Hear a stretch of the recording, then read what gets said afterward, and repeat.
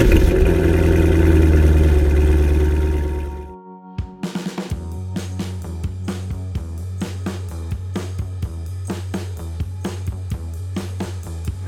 listening to the Cars of Carlisle Network, podcast episode number 79. Noelle Dumas, Motor Girl Studios. Cars of Carlisle is your favorite internationally downloaded podcast about all things automotive. Darren and his CFC team are ever searching for interesting automotive happenings, real stories about real car people, and fun features to inform and entertain you. Each week, the Cars of Carlisle crew brings you show topics ranging from car shows to team adventures to auto racing weekends to behind-the-scenes human interest stories from car nuts that live across town, across the country, or even across the globe. Come join the road trip. Today, meet Noelle Dumas, a die-hard car enthusiast who's been wrenching on cars and motorcycles and honing her artistic talent since well before kindergarten. Yes, Noelle, who sometimes refers to herself as the parts chick, is a brilliant artist, capturing the essence and passion of the automotive craze through her artwork and multimedia designs. Her professional talents over the last 25 years has taken her from automotive design in Detroit to her current entrepreneurial endeavors as owner of the Motor Girl Studios, based in the Washington, D.C. metro area. From childhood to adulthood, Noelle has been drawn, pun intended, to the automotive world as she's found her niche. When Noelle was 8 years old, her parents put a Honda motorcycle under the Christmas tree for her. However, before she could fire it up for a ride that Christmas Day, Noelle was required to tear the bike down completely and put it back together again, which she did without any trouble. Noelle has a skill and vision to rescue anything and bring it to life with her new, exciting form and function. In her travels from Daytona to Carlisle and everywhere in between, Motor Girl continues to hunt for the elusive barn finds along the East Coast back roads. You'll soon hear and see why Noelle's art garners true admiration and inspiration. It's time to climb into Noelle's 26-foot Airstream trailer, her future rolling art and design studio. So, let's get revved up. Hello and welcome back, Tubers, to your favorite informative automotive podcast. I am your trusted host, Darren, and this is episode 79. I'm really excited for you to learn more about Noelle Dumas. She is such a talented artist, and you're just really going to enjoy everything she has to say. She is truly a car person, has been that way since childhood. She knows her way around engines and just anything mechanical, extremely knowledgeable, knows cars. She was saying when she was a young child, she could tell her father coming or going from the headlights or the taillights what car it was, make and model. Just a really fun person. I'm so excited for you to meet her, so stay tuned. Before we jump to that interview, which, by the way, if you hear some ambient noise, pardon us. We actually met up at a diner, and there is definitely some restaurant noise, but for the most part, I think you'll be able to hear very clearly. So this, in the interview, you'll hear her talk about the fact she gets down to Florida every year, and she is a big race fan, loves Daytona, and I thought what better way than to have a trivia question that is focused on the Daytona Speedway. So, at the steepest embankment, so what is the highest degree angle that the Daytona track is? Is it A, 12 degrees, B, 17 degrees, C, 31 degrees, or D, 37 degrees? The answer at the end of this episode. So let's head to the diner now and sit down with Noelle, who is Motor Girl Studios CEO and president and owner. I will find something in the weeds, and you just saw the Airstream. Right. It's like nobody else wants it but me. It is calling my name because I am the person for it. I'm this the will one be that crushed if someone else. Exactly. Yeah. The guy said if somebody doesn't get it, I'm going to scrap it, and I'm like, no, because I see the potential. Sure. And so my, resurrection complex or whatever is really pulling them out of the weeds and giving them life again. Wow. And it could be a motorcycle, it could be a car, it could be a trailer, it could be whatever floats my boat that day. But it's like, I always have this, if I can't fix it, I can part it out to do something else with it. Right. And this is what I was just telling Vanessa earlier. I found almost the equivalent of this trailer that had the front end crushed. So I could use one of them to, to fix the other one. And I'm always like, well, that will fund the build. Right.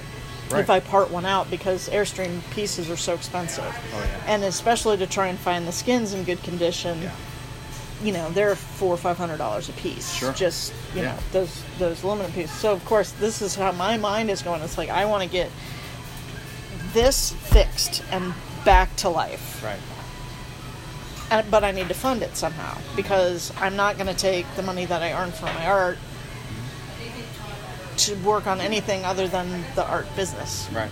So then, of course, the Airstream is like the rolling gallery, the studio, the stuff that I can do on-site presentations, live action, stuff like that.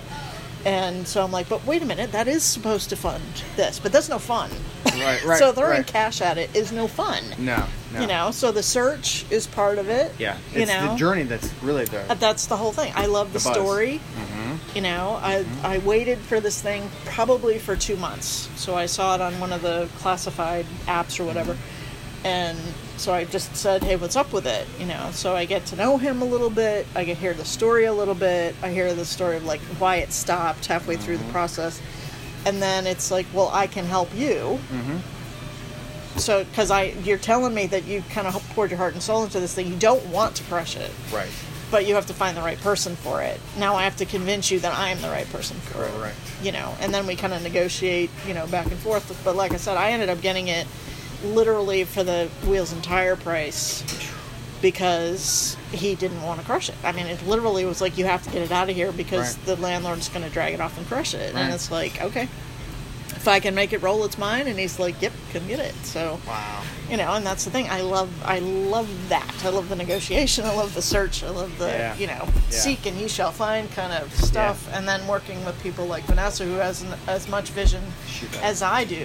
And she's got the facility now that we could actually build it inside, that they'll let me come work on it as much as I want to and so stuff like that. So you're going to be a lot of sweat equity involved in it. Oh, yeah. Okay. Yeah, and part of it, too, is to partner with them in doing it. It's going to be as much of an advertising tool for them as it is for me. Like you said, it's a co-brand. Like, I did this, we did this. We did this, exactly. So it's like taking some of these... This is what was really funny. She's going, God, I wish most of our concept drawings that people want were half as good as these. Oh, you did these? Oh, well, yeah, of course you did, yeah. So it's like, what is the concept, of this thing going to end up being? So I have a degree in industrial design because I wanted to go to school to design cars in Detroit. Go figure. Wow. So the whole, design process, I keep going through this design process with this particular project because there's so many options. It literally is a blank slate that you could do whatever you want. So I just got to figure out what it is that I want. And slab table and everything, that is so cool. Yeah. And, do I fix it? Do I take it back to it is a complete Airstream frame or not? Do we take it for what it is and just accentuate what it is because it has a story? So, yeah, this is when my mind gets really going, and I've been so itchy to work on it. I said, I've just got to calm this down a bit because I just need to work on it in my head so I can translate what I'm thinking to them, and this one is kind of interesting, and she kind of liked this one the best because this takes the trailer as it is without fixing it per se, and we kind of create this is the beginning, it's the sketch concept. Okay.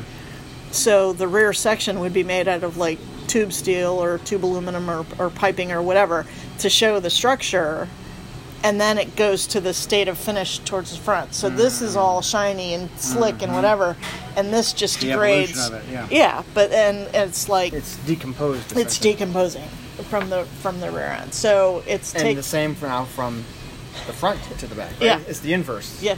So it's, the inside being, the high-end shiny aluminum, super slick finish back to rough wood and, like chalk notations on the wall, and all the raw material that went into it, and just really showing it raw, which, you do any kind of homework now on the internet, there's so many to choose from and so many that are really, really cool. And then there's a few that just really take over, this is the coolest one I've seen, and you see it 100 different times from Sunday, but there isn't anything that matches it. And whereas why I think this would be interesting just to kind of leave it is A, the story about it, and B, that we have the capability of making it completely different than anything else that exists right now. That's true. So it shows the before, the after. Right, and the creativity to pull it off. True. And to make it, it tells the story by itself, that this was an incomplete hulk of nothing that turned into this amazing, if you see it going down the road, it's like, I saw that on Instagram. These Airstream people are going to go nuts because I didn't restore it, but at the same time, they can't deny what it turns into because it's way too cool for words. Right. And that's the genius in it. I like that. Yeah. So the point of the Airstream is like everybody's attracted to them regardless. It's like a Volkswagen. It is. Everybody has a story. Yeah. They have a want for one. They had one. Their grandparents had one. They're attracted to them. They're iconic. They know what it is. Right. They don't know why they want it or want to get it. Exactly. And they're like, everybody loves a shiny metal object, and I don't care who you are. Yeah. So to make that super shiny and this wow factor, and then you get into what it is, and then see it for what it really turns out being, you just kind of go, holy crap, this is beyond anything I would have thought of. Right. What it could be or what I expect it to be. Right. And I think part of it too is not that I necessarily feel pigeonholed for what I do, because I love doing it. I love the cars, without a doubt. And they inspire me. I go to the car shows and I see one or two that just go, God, I want to do that. Or I meet somebody that says, I have a museum in Charlotte, and oh, by the way, we're doing a premiere for the Ford versus Ferrari movie, and we need you to paint a GT40 and the Le Mans Ferrari from 1966. Oh, by the way, can you do that? Oh, shucks. No. Arm twist. I know. But at the same time, it's like I do so much other stuff. Right. I have a background in furniture design and in exhibit design and like all this other stuff that I think is actually kind of culminating in this project now. Yeah. And that I don't want to forget that this is where I come from, That's right. And skills to hone and everything else. Yeah, and, so to go to the shows the way I've been doing it is like, well, every art show has the damn grids and the tent and it's like, I'm so bored of that. Oh, that day we were pushing the water off your... Yeah, exactly. It's like this stuff that you always have to deal with, and I can't do these shows because it takes so long for the setup. Yeah. So, part of the reason for being so patient to find this one is literally I just want to open the door. I want to flip the lights on. So your full downstairs thing it was, yeah. right? Yeah. I want it to be so amazingly inviting that you come in and go, holy cow, you did all of this. Right. You designed it, you built it, you had the vision, you pulled it off. Oh, and by the artwork inside is just as amazing. And oh, by the way, could you do this for me? Right. And it's funny because, showing Vanessa these things, she's like, I need you to do the renderings of the projects for our customers' cars. And it's like she didn't realize that was actually an option. That the concept of something that doesn't exist yet is as enticing for me as the existing This something. might be yet another opening for you. Yeah, exactly. Yeah. And that's the thing with partnering with them, this is intriguing to them because it does take everything that they do, the custom, the metalwork, stuff like that, and it takes that to a whole new client base for them as well. And especially with this, what she said, 96,000 square feet, worth of facility, and of course I'm just awestruck. Right. And I'm looking for a place I can just drive my van in to work on it. You know, Yeah. that's what I want. I said, Right. I just want this corner. Right. I'd be so happy with this, you know. But she's enough of a fan and wants to help, and I want to help them. Yeah. That, you know, the future is very bright for everybody. I agree. And I'm excited for you, the fact that there could just be the opportunity to do some of these renderings and things for other projects of theirs. Oh, yeah. And just Yeah. And, you know, like I said, to get excited about your work every single day is what, you know, 99 what life should be. 99% of the population strives for, and it's Right. somehow I accomplished it almost by default because I would not give up Right. on it, you know. Right. And going into business and failing head over tea kettle so many times, and the crash of 2008 wiped me out as far as like real estate investing and career and all this other stuff. And it was like, where is your happy place? Because I don't remember where it is. And then I just realized that I always ended up at a car show. Or sitting in that seat. Yeah, I was just Moving the like, I wheels gotta get down. out of I gotta get out of here. I gotta get out of my head. I gotta get out of the doldrums of what just happened. What did I do wrong? And realizing that, you know, it's a Saturday afternoon or a Sunday and a beautiful day, and I'm just kind of driving aimlessly around, and I always end up at this car show, and I always left happy and invigorated and excited. And then went, how do I get paid to be here? Yeah. I got to figure out how to get paid to be here. Yeah. So, you know, and that was the thing. I would just go home after taking some pictures. You know, I'd pull up the stuff on my computer and I'd go, oh, God, yeah, to pull the perspective out of that, you know, 67 GTO, because the total aspect of the car, you knew what that car was by this one detail.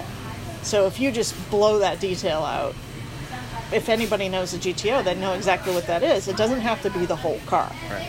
So I have a lot of pieces that I've done, you know, over the last even 20 years that people are still attracted to. I still sell those prints of, but it seems to kind of come back to, I want the 3/4 view, Yeah. you know. Right. But yet, the more people they see me over and over again, and they kind of see the stuff that I come up with, that I'm a little more eager to show the different things, because I have enough turnover with, you know, $20 prints are pretty easy for anybody to swallow. Yeah. But the, you know, $5,000, $12,000 original paintings are a little tougher to swallow, but at the same time, they are so not what you expect for car art. Right. That I have this new group of people going, now wait a minute. I want something that nobody else has. Right. That's right. Oh, by the way, I just bought a new one and I need you to do a painting of it. Yeah. You know? Yeah. And I think you charged me $2,500 last time. I think that's fine. Can you do that again? Oh, sure. Right. You know? Right. And I have a few patrons that are like that. It's just like, well, just tell me how much. Right. Because I'm your biggest fan. That's you know? amazing. And to have, especially being an artist, it's so hard to find the people that get you. And my family is artists. My dad is self-taught. He does wildlife art and birds, and I mean, he's amazing. And of course, being a teacher, we were overtaught, let's say, as children. And for us to come back from art school and go, oh, it's time to teach the teacher, was fantastic. Yeah. You know, was Well, sure, it's a rite of passage. it's a right, yes, and it's just like, this is what we learned this year, Dad. Let's, you know, I'll teach you, and you know, stuff like that. So his art has improved because of my brother and I both going to art school. But my brother is a contemporary painter, so he is very much into the process and not the subject per se. His subjects are very interesting, but you have to really get into talking to him to understand why, you know, the genesis of his painting. Versus mine it's a Corvette, you know, or it's a 63 split, which is my personal favorite. Yeah. You know, and I wanted to do a red one because everybody likes red Corvettes, and of course there's a song about it, and I can go into all of the stuff that why you would like that. Yeah. But then you have the person that says, well, I have a 1964 Lola race car. How many people are going to have that? No, just this guy. Right. But if it's a cool enough painting, people are going to go, wow, that's just a cool painting. And I don't care what it is. And the piece you did for me is so amazing, and I'll make sure that I continue to promote that because it's gorgeous. Well, I thank you. But and I'm in that fandom Yeah. with everybody else. I'm okay with that. That's I'm right. okay with having fans. I think for now I'm just secretary. I mean, Okay. we're vice president. by all means, you're hired. That's right. But see, that's like the project like you had kind of tickled me because it was an interesting challenge. It wasn't like, I want my garage in the background and I have these gas pumps, and I'm like, that's so typical. Well, describe maybe what we talked about the day at the show. Just want to tell my listeners a little bit about how we came to be with that project you did for me. Well, basically from what I remember is Vanessa talking about you and bringing you over to talk to me. Right, I wanted to meet you because I was excited about your work. Right, and then, handing me your information and you taking my information is like, well, what can you do with this? Right, because here's my logo. Here's my logo, but here's my car. Yeah. And would really be cool to have these two things put together. It's like, this is my car. Mm-hmm. Just pulling out that print and going, this is my car. Mm-hmm. And I love it when that happens because some people, it is their car because I took a picture of it at a show, and they come back the next year and go, holy crap, that's my car. Right. And usually, that's what's so fun is I always give one print away to that person that just, to make their day. Mm-hmm. It always makes my show. I always do better if I give one print away. And that it's almost like universal. Yeah. Like the so law of it's attraction. that pay it forward kind of thing. So, I did. It was a Audi Quattro, like a mid '80s Audi Quattro. Mm-hmm. So of course, they were so revolutionary. Oh yeah, during their their heyday, they were really really popular. But to have them as popular now, there's a very very definitive group, a very small intimate group that love them without fail. Right. Well, this guy shows up and he goes, "Oh my God, that's my car." And I said, "Well, it's entirely possible that is your car." He's, "No, seriously, that's my car." And he goes, "There it is."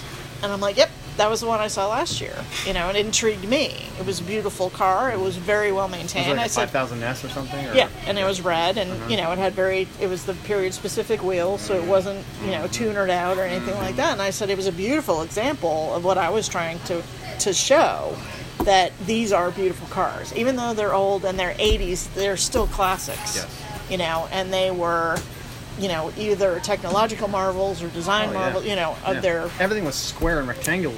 I know, but they were sexy. They were. Yeah, and, they were fast and fuel economy and all the stuff that, the Reagan era kind of foisted upon us. They really pulled it out, And so anyway, he was like, oh my God, but I took all my money to get here kind of thing. And I was like, well, you have to have it. And he's like, no. I said, no, seriously, you have to have it. You inspired me to do this drawing. So you have to have it. So, of course, the thing was, over the entire weekend, he kept bringing people back to me. That's my car. She did my car.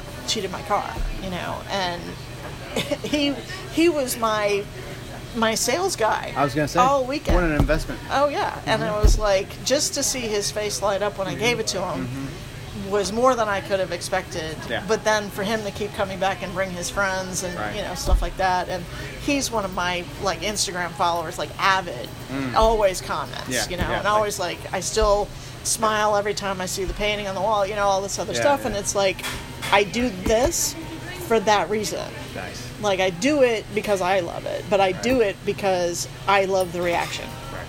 Right. When you saw that. Oh yeah.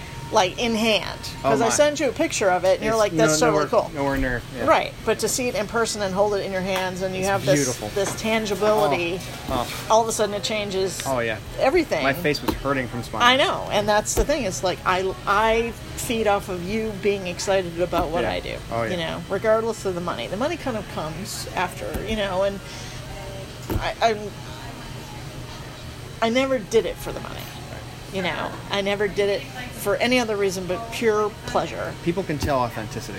Yeah, and, once you get to the point of I can actually pay to go to these better shows, and I can afford to buy this trailer, and I can afford to do these things that I've always wanted to do, that is because the gravy has happened, and that whole pay it forward universe coming to, to pay you back for your generosity.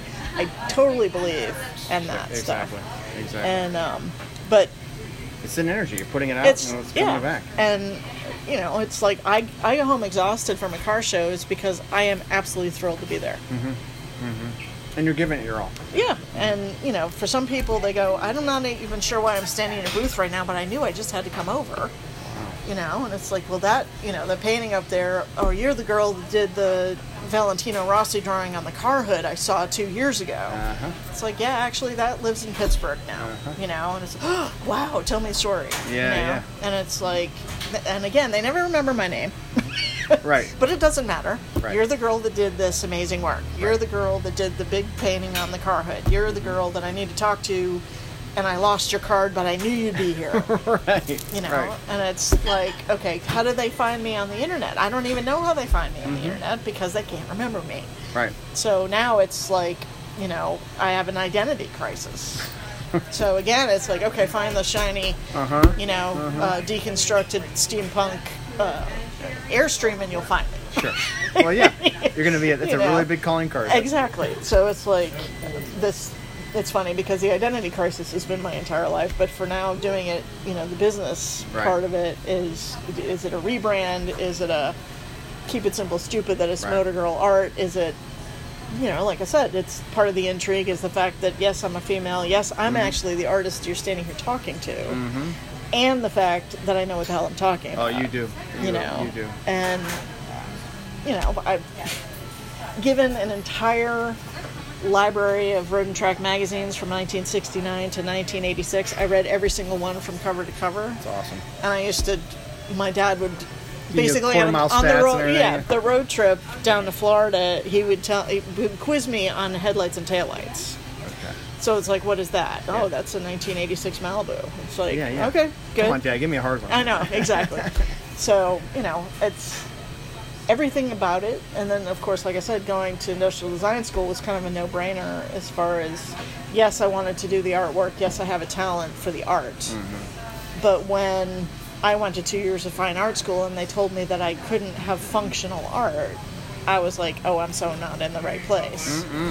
And then I end up at Center for Creative Studies in Detroit, which is now College for Creative Studies, and I walk into the automotive studio and they're doing a full-size interior model of the BMW X5 in 1992. Oh. You know, Wow. actually 1989. It was like, this doesn't even exist. This is like so far in the future, you know, and it's like, this is what I'm talking about. This is like visionary That's the key. kind of stuff. That's key. And full-size models and, you know, just, you know, sculpting out of They're foam tangible, and yeah. clay, Yeah. and you could actually sit in it, you know, and all this stuff. I'm like, sign me up. You Where do I probably felt sign like you're up? 7 or 8 years old all over again. Oh, yeah, totally. And the interesting thing was that, you know, I had a really good time first 2 years of college. I mean, really, really too good a time.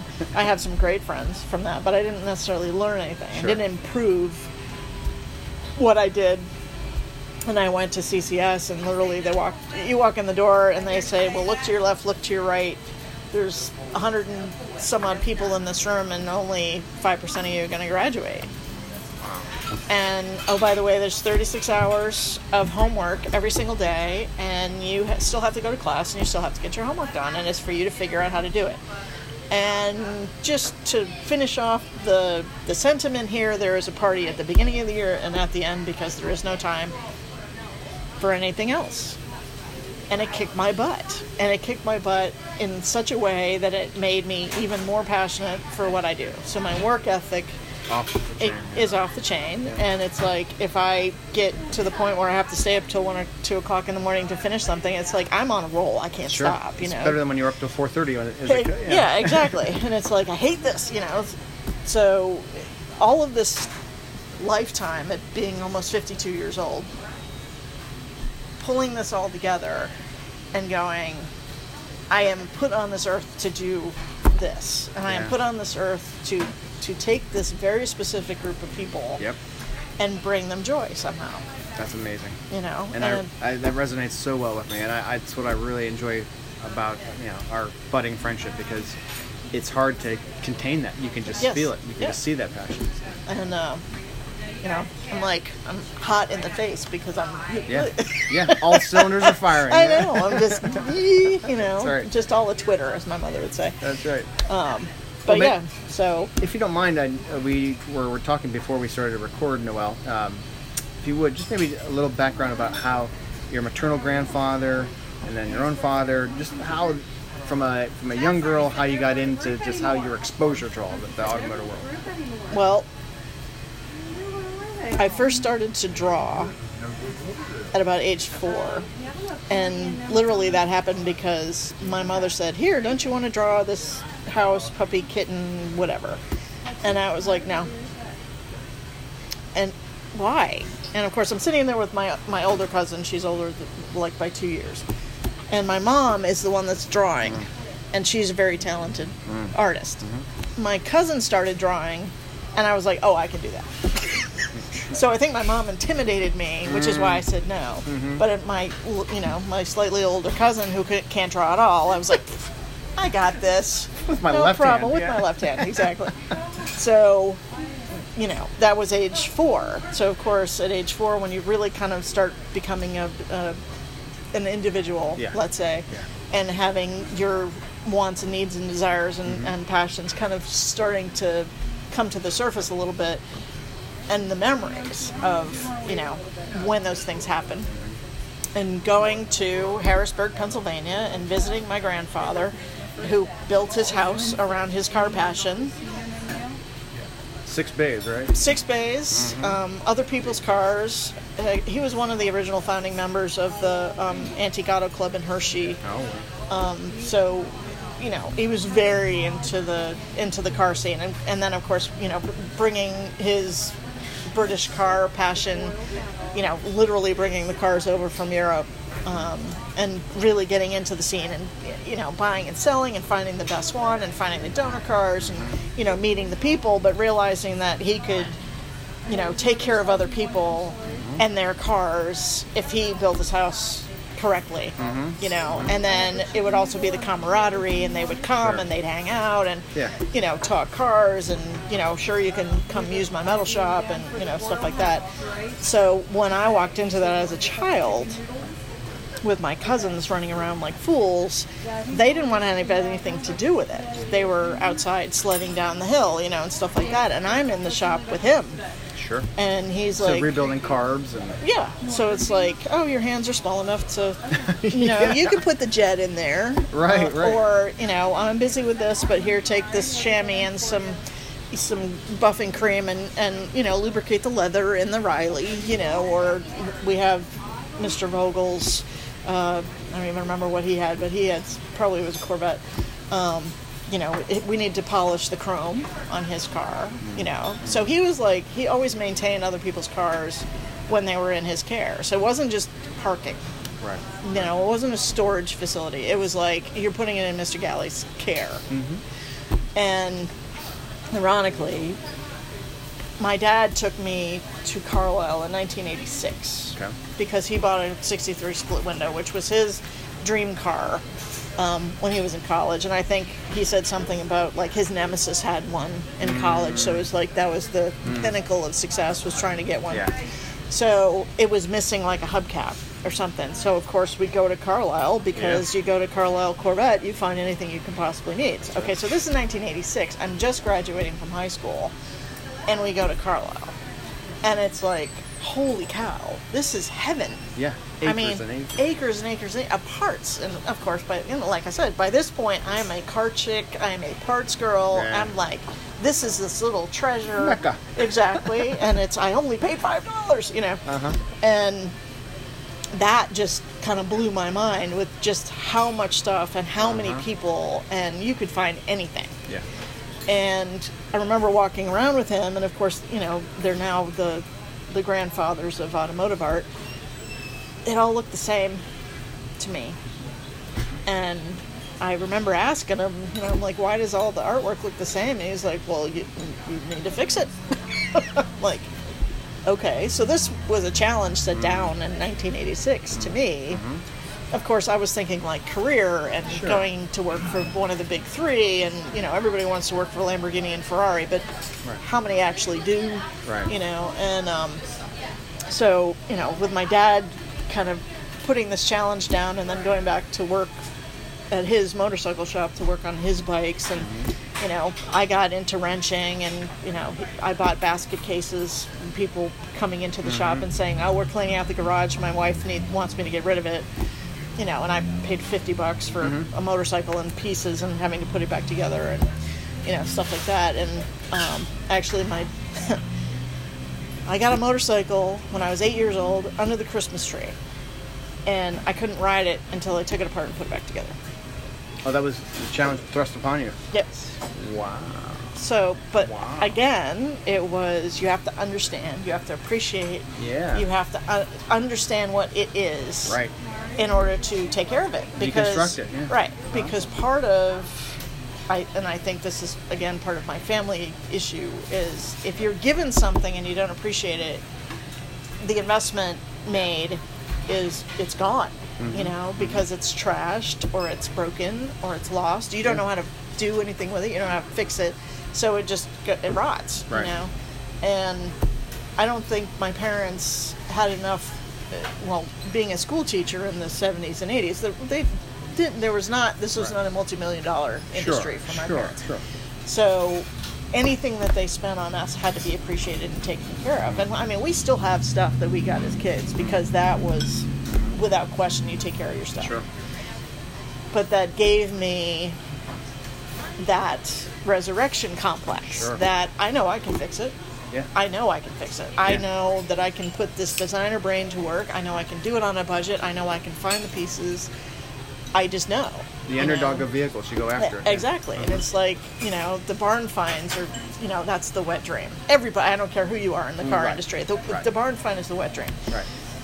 But I drive around the countryside on my way home from a show. I tend try not to take the highways. Two-lane country, yeah. Right, but it's like this twisty-turny, and just seeing like the corner of this something behind the barn, and slamming the brakes on and whipping around and just gonna go knock on the door and say, if you ever want to sell that, here's my card. Sure. You know, let me know. I will be back.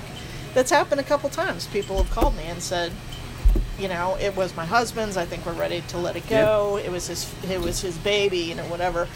And I've had those opportunities to come pick them up, you know. And that in itself, again, kind of going back to how you're helping people feel better about letting something go. That's right. And especially if you can guarantee that you're going to do something with it. That's right. They're relieved. That's right. That you've come across them. Everybody's happy. Yeah.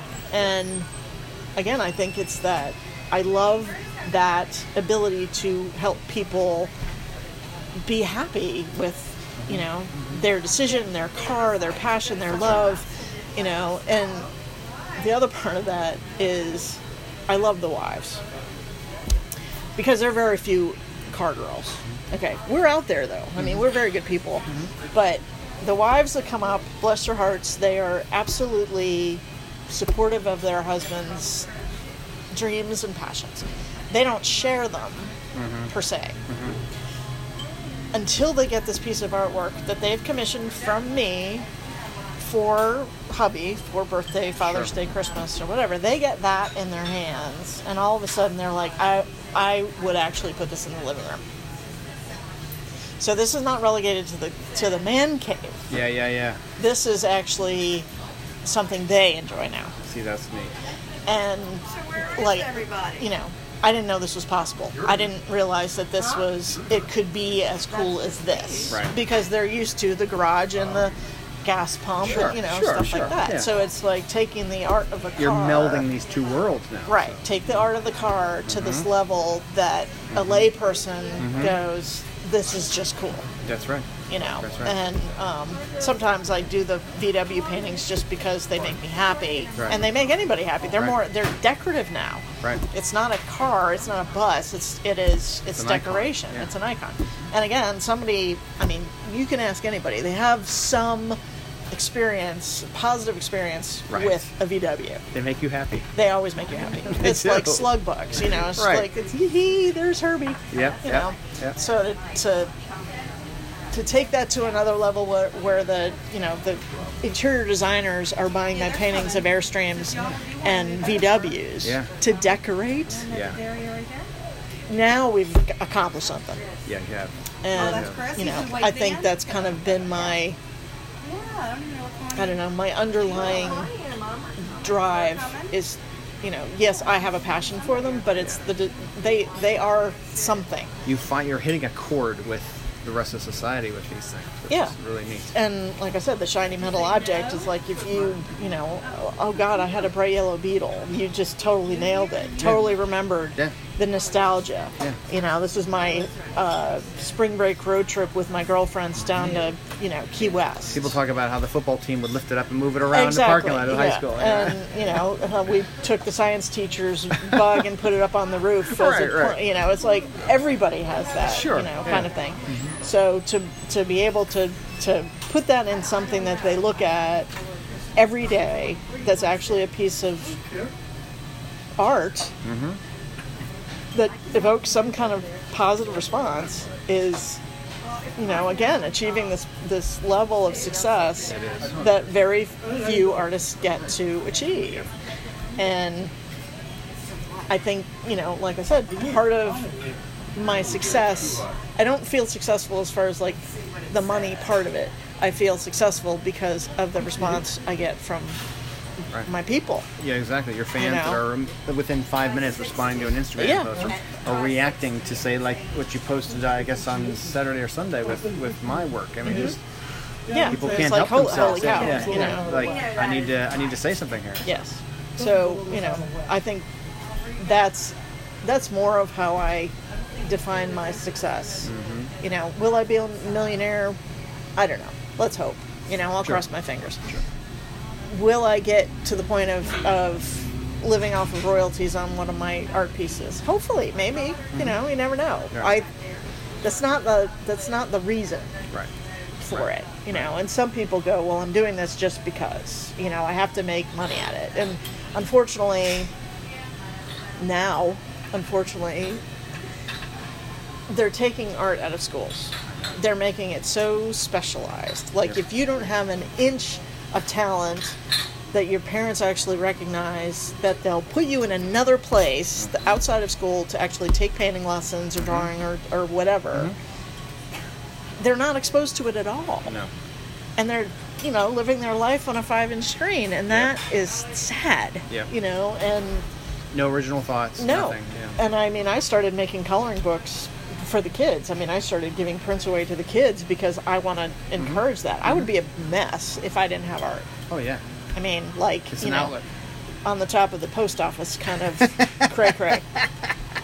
Because, you know, I couldn't tell you who I was. I could tell you with this. Yes. With pen and paper, I could define who I was. Yeah. But other than that, I had no idea. It was rough. And I can't imagine being a kid in school now that it's like you have math and you have science and there's no art, there's no theater, and you play football or you do nothing. And that's just unfortunate, you know. And I mean, especially because, yes, these kids are super smart, you know, and I don't know what's happening with the water that they're, you know, their brain cells are functioning like way higher than their parents. But the creative outlet is not there and it's not encouraged. Right. And it's like, what do you do with that? If all you want to do is like throw your ideas out there some way, somehow, and get them out. This is why I believe that we have like these mass shootings, because they have no true outlet for what they are trying to say to the world. And it's like, if you put a pen in their hand, or you teach them how to express themselves in a painting, or you say, read this book but don't write a paper, make a painting, explain it to me visually, I think everything would change.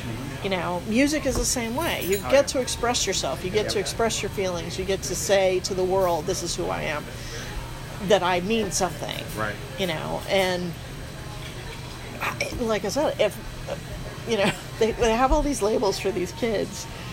And if we went back to like early 70s, when my brother and I were, you know, formative years, 10, 12 years old, I can't imagine the label they would have put on us.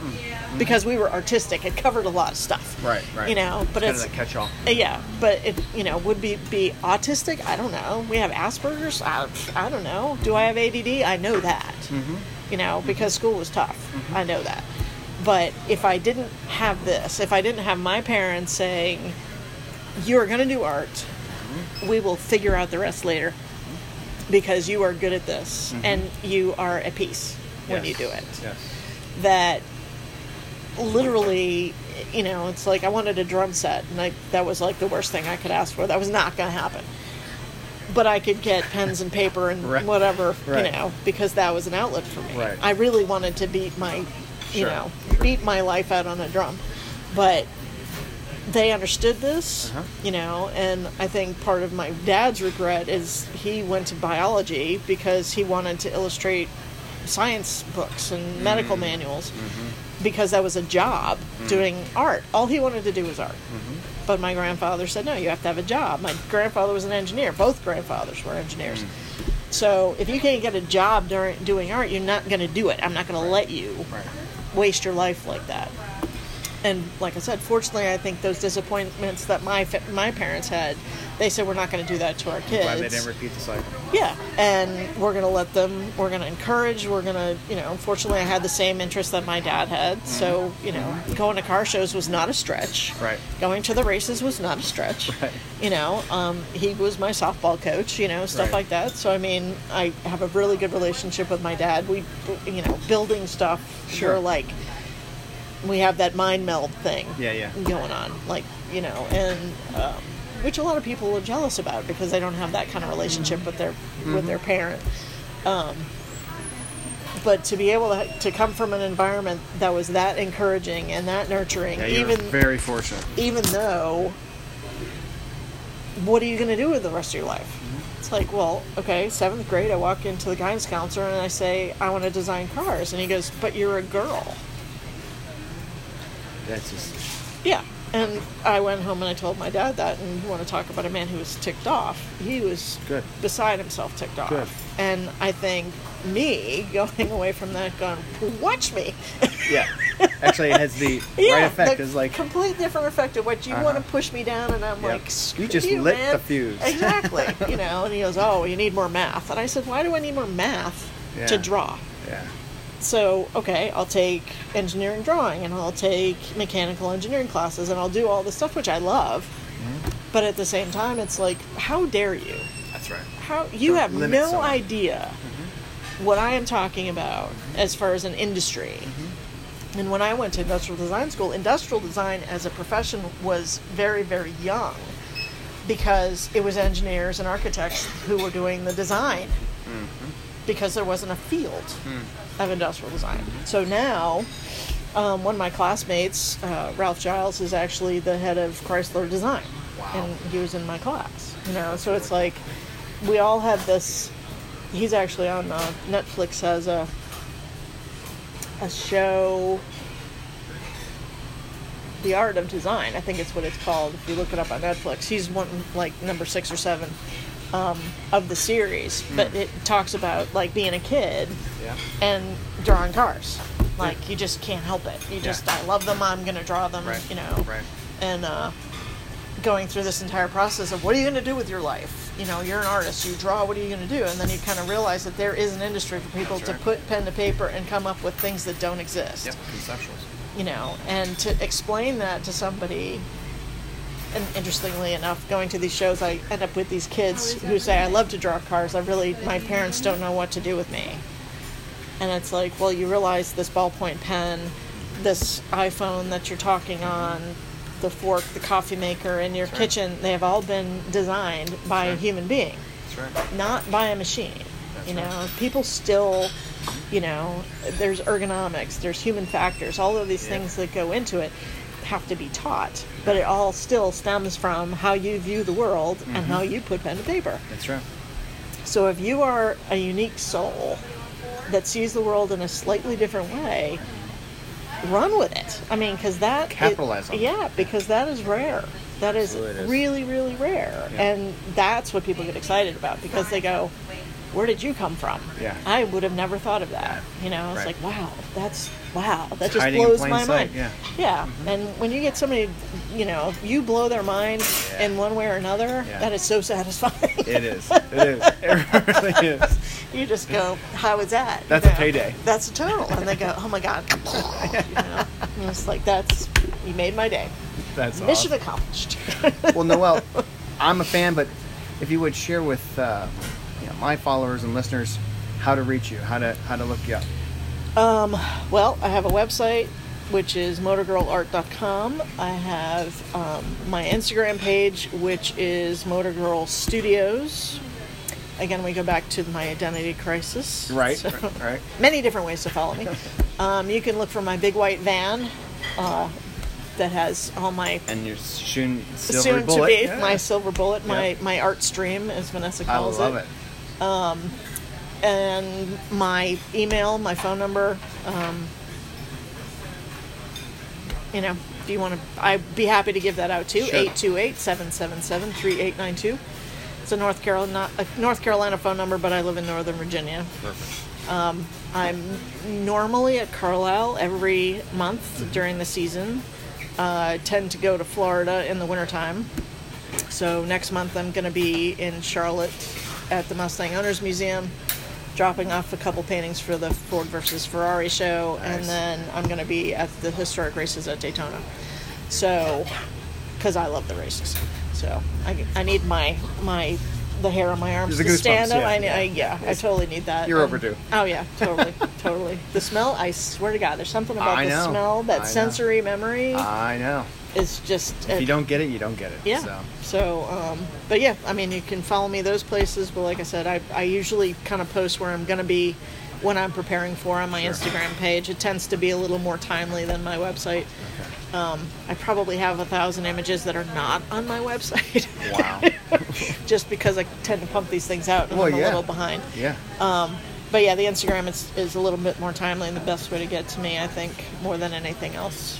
Well, we at Cars of So- Carlisle adore your work and our fans, and looking forward to further collaborations as we move into the new year. Oh yeah, it'd be totally awesome to do that. Well, Noelle, thank you so very much. Thank you, man. I appreciate it. That was fun.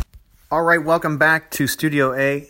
Hope you guys enjoyed that. I am so pleased to have met up with Noelle.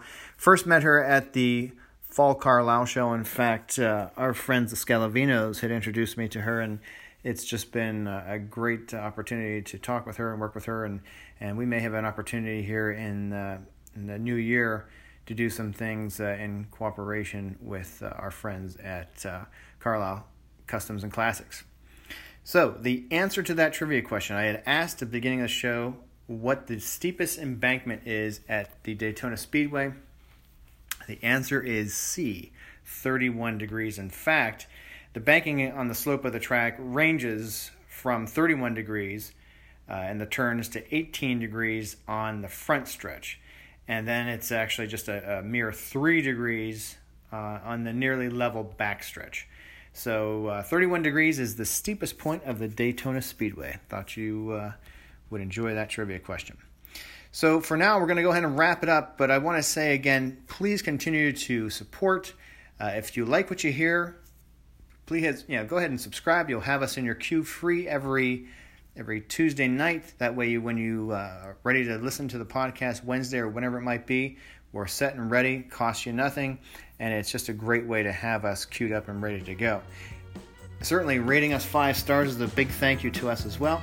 And most of all, just wanting you to enjoy it and spread the word to your family, friends, colleagues, customers, clients, car show attendees, car club colleagues, whomever it might be. We want to definitely continue to grow this Cars of Carlisle Nation, and so glad that you're part of it. So for now, I will say, drive well, be well, and take care.